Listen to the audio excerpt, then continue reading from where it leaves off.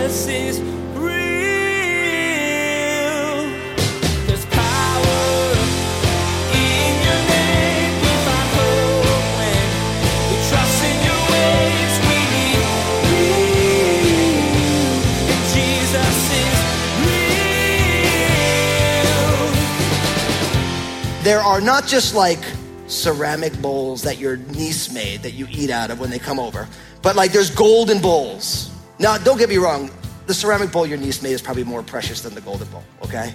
But the idea here is there's these beautiful golden bowls, and in the bowls are the prayers of the people of God. Brothers and sisters, listen, don't ever think for 1 second when you talk to your Heavenly Father, even if you feel like it hits the roof, that it doesn't matter to him, because your prayers are so precious to the Father that he keeps them.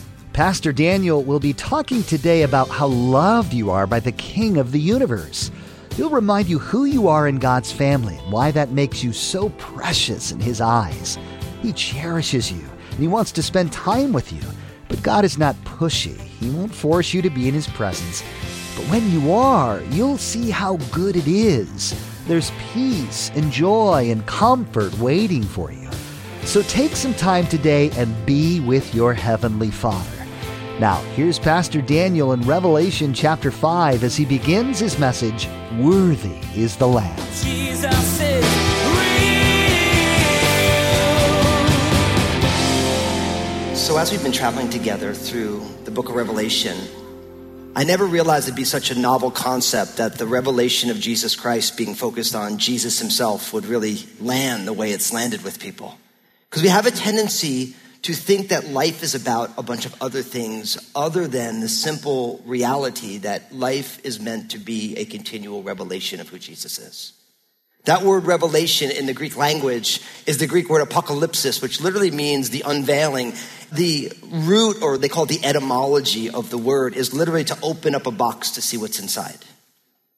And what I want you to know is that every single day of your life, every single season of your life, whether it's a good day or a bad day, whether great things are happening or tragic things are happening, God's plan is always exactly the same. He wants to reveal Jesus to you, in you, and through you. I'm going to say that again, because that's just some straight up good Bible for you all. God's plan is always to reveal Jesus to you so you know him, in you, so that you're remade to be like him, and then through you, which is us joining God in his mission to reach the world. Everything you go through, whether you're a student and you're just trying your hardest to make it to the end of the school year, cramming for finals, whether you're a grandparent, you just can't wait for the parents to come back from vacation, whether you're in those middle years of kind of grinding out work, and it's all the same. God wants to reveal Jesus to you, in you, and through you. And when we lose sight of that, life becomes about all sorts of other things. Not necessarily bad things, of course, unless they are bad things. But when life is centered on, this is about revealing Jesus. What does this teach me about who Jesus is? About who I am and where God is growing me up, and about how I can, by the power of the Holy Spirit, be the hands and feet of Jesus in the world. When we land there, then life becomes a beautiful challenge and adventure. Because it's always the same. Your spouse you've been married to for a while, can you be Jesus to your spouse? That spouse you've been married to for just a little bit, and they're all challenging, can you become more like Jesus right now? When things are bewildering, can we see Jesus? This is where life in Christ, what Jesus calls the abundant life, this is what life is really supposed to be about. But we live in a day and age, they say that today it's the attention economy.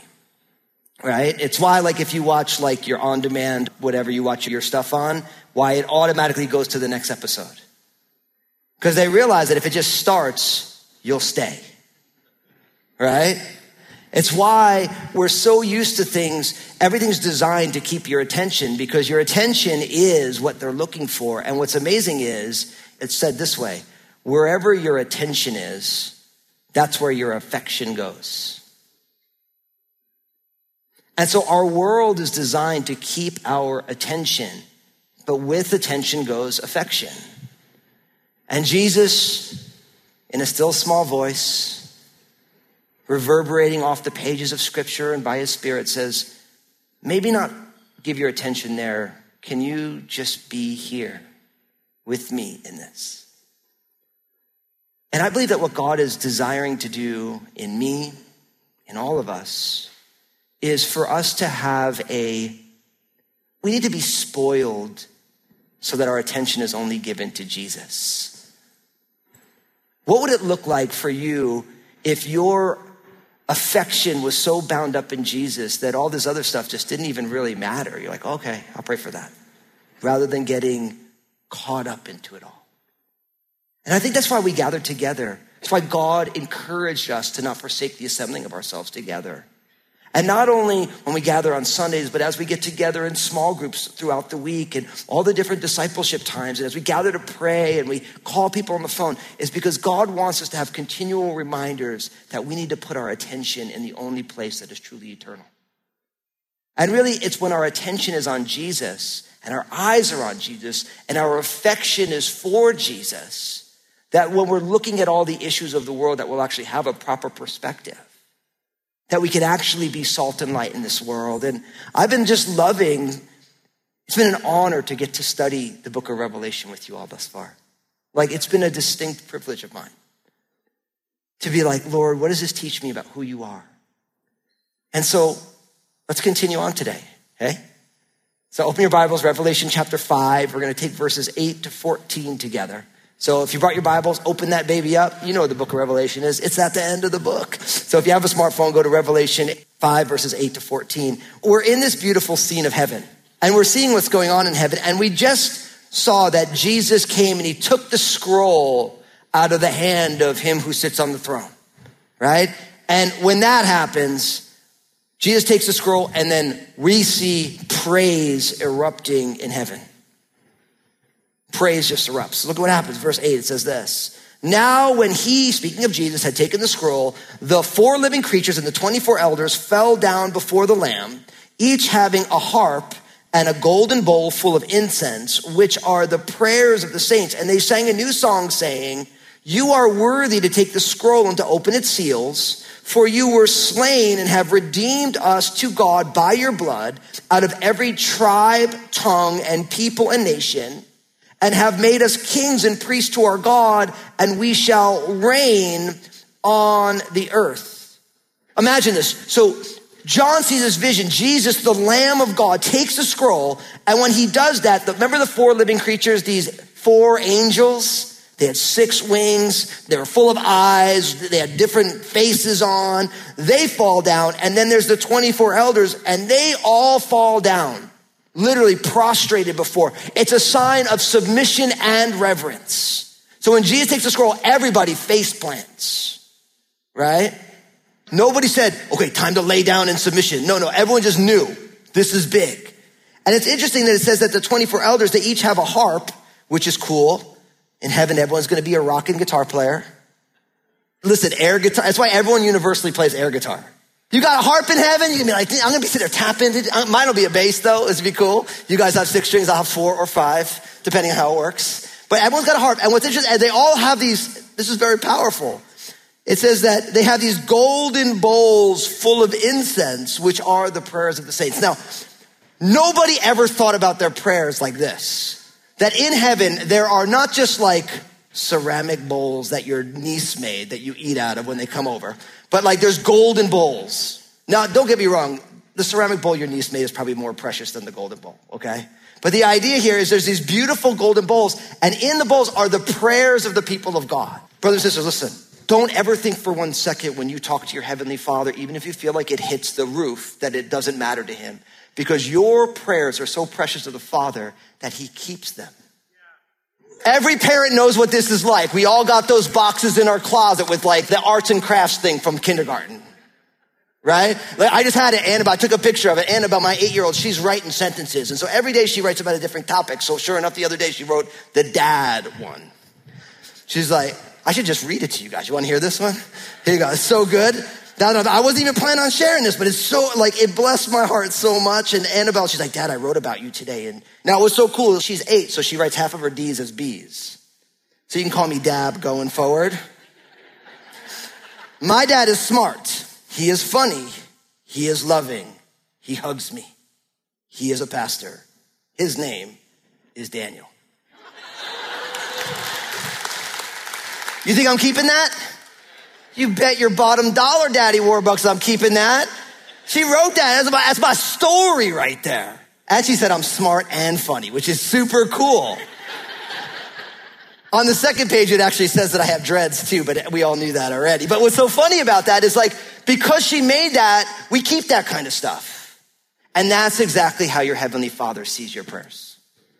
It is like the sweetest thing you can do for your Heavenly Father is when you come, whether it's with tears and an ugly cry, or whether you're like, Lord, thank you so much for this life that you've given me. And thank you for all that I'm going through right now. Thank you for breath in my lungs. The Father keeps that. And all the elders get to see that. And I just imagine the Father being like, my kid gave me that. So brothers and sisters, listen, you want revelation? You want Jesus revealed? Be people of prayer. I'm here to tell you the only way to pray, it's like my Annabelle. She just writing one sentence at a time. One day she's gonna be writing paragraphs. She'll be writing novels and books, but it starts with one sentence at a time. So if you're brand new to prayer, don't overthink it. You're just talking to God. That's all you're doing. You're talking to Father. Sometimes like, Lord, I have no clue what's going on. That's one of my daily prayers. My other daily prayer is, Lord, I believe, help my unbelief. Right? When I'm saying, Lord, I believe in you, but in all the ways that I doubt, help me there. Lord, will you work here? See, and really prayer is not tools to get.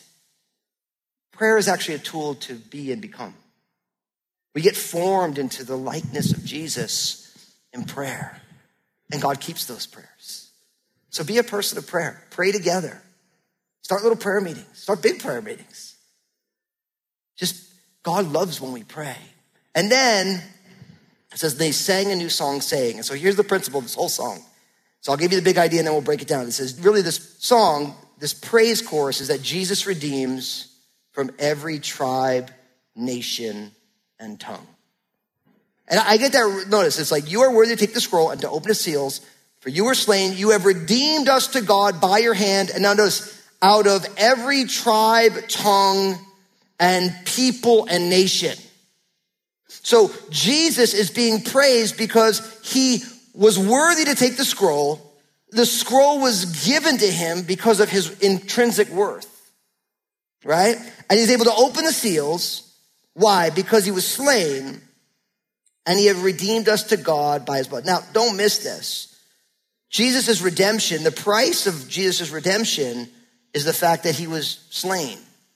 So our redemption, if you're a follower of Jesus, and I realize not everyone here at Crossroads is, and if you're not yet a follower of Jesus, that's okay. We want you to be here with us.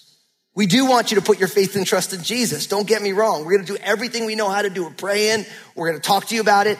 But listen, we realize everyone's in process and God knows where everyone is and God's is doing a work in each one of us. And we don't want eggs to hatch before their time. We don't want babies to born until they're full term, all the stuff. We trust God's timing. But here's the deal. The way a person gets bought back is through the death of Jesus. There's no other way.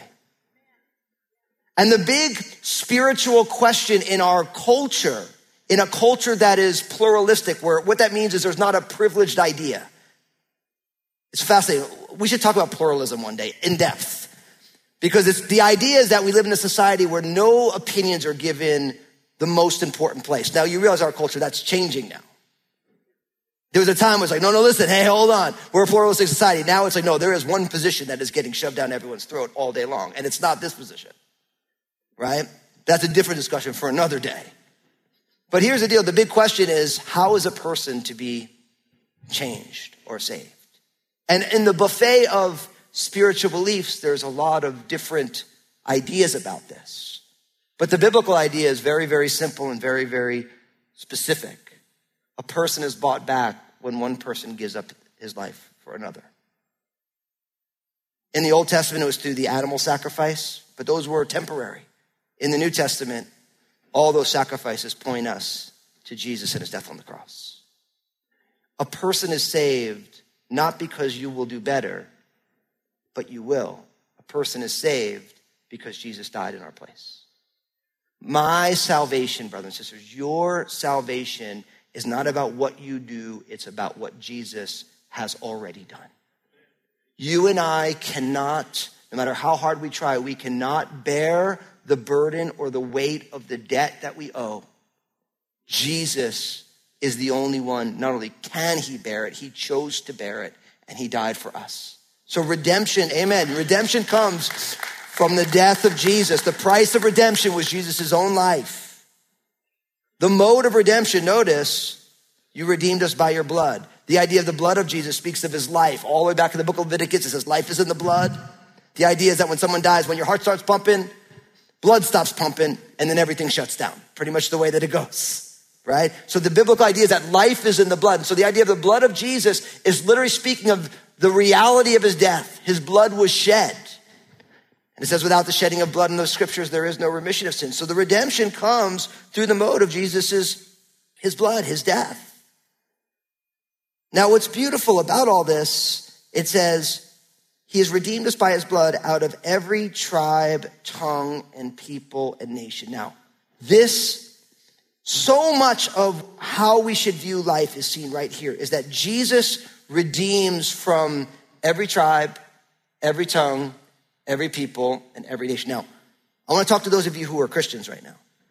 This verse alone does away with every sort of racism, sexism, classism, all that stuff. It gets done away right here in this verse. Underline it, circle it in your neighbor's Bible. Listen, you're allowed to have pride in who you are and your background, but Jesus does not privilege one people, tribe, nation, or tongue. So it's a delicate balance to love where we live and love our people and root for our teams when they're in the World Cup or the Olympics and all that stuff, and not move to the point where you think that Jesus loves us more than another person. Jesus redeems out of every nation, every tribe, which is a group of people within that nation, every tongue, a niche group within that tribe, all the people. The people of God is a multi-ethnic group. I mean, just look around the sanctuary. There's all, like, the different nationalities that we have here at Crossroads. It's a little slice of heaven. And God is interested in people no matter where they're born. And we need to make sure that in our views of people, we realize that Jesus redeems out of all the earth. And we do not have preferences for some people over other people. In Christ, we are one body. I've gotten the chance over the years to travel all over the globe. I've gotten to worship in so many different wild contexts. But what's amazing is everywhere I've ever been, when I'm at a church gathering, I'm there with my brothers and sisters. I remember when we were at Lynn and I, my bride, Obadiah was like 1 year old. So cool. Obadiah took his first steps in the old city of Jerusalem. He had these little bunny slippers on. It was so cool. I'm like, man, you started walking where Jesus walked around. This is so righteous. But I remember we went to a worship service, and it was amazing. The worship service was in Russian, it was in Arabic, and it was in Hebrew. The whole worship service. And I just remember I'm in this worship service. Now, here's the deal. I can barely speak English, right? So people are like, oh, you're Italian, you can speak Italian. No, I can't. If I'm speaking Italian, I'm saying things I shouldn't say. Because the only Italian words I heard growing up were curse words. Other than food, spaghetti and lasagna. I mean, I got all that stuff, cappuccino, I'm good. But everything else is like, I don't know any Italian, right? But literally, I'm in this worship service, and they're literally worshiping in 3 different languages, and I'm overcome with emotion. Because I realize that this is what heaven looks like. I remember when we went out to Africa. And I remember worshiping with the church in Kenya. Man, Pastor Mike was joking. He's like, hey man, keep worshiping it. In Nairobi, they wouldn't stop, man. It's like literally, I think our drummer almost died when we were doing worship. Because they were like, we're like, keep going. People were dancing and we're praising God. And literally, Jeremy, I love the drummer. He was just drenched. He was like, it was soaking wet. And he was just playing, and we were just playing. It was just like, it was unbelievable. Because it's the praises of God rising up. I remember when I was in Peru, South America. I'll never forget it because we were in this little tent, worshiping. And literally we were like teaching the worship leaders how to tune their guitars. They didn't even know how to tune their guitars. You didn't even need the guitars tuned because Jesus was real in that moment.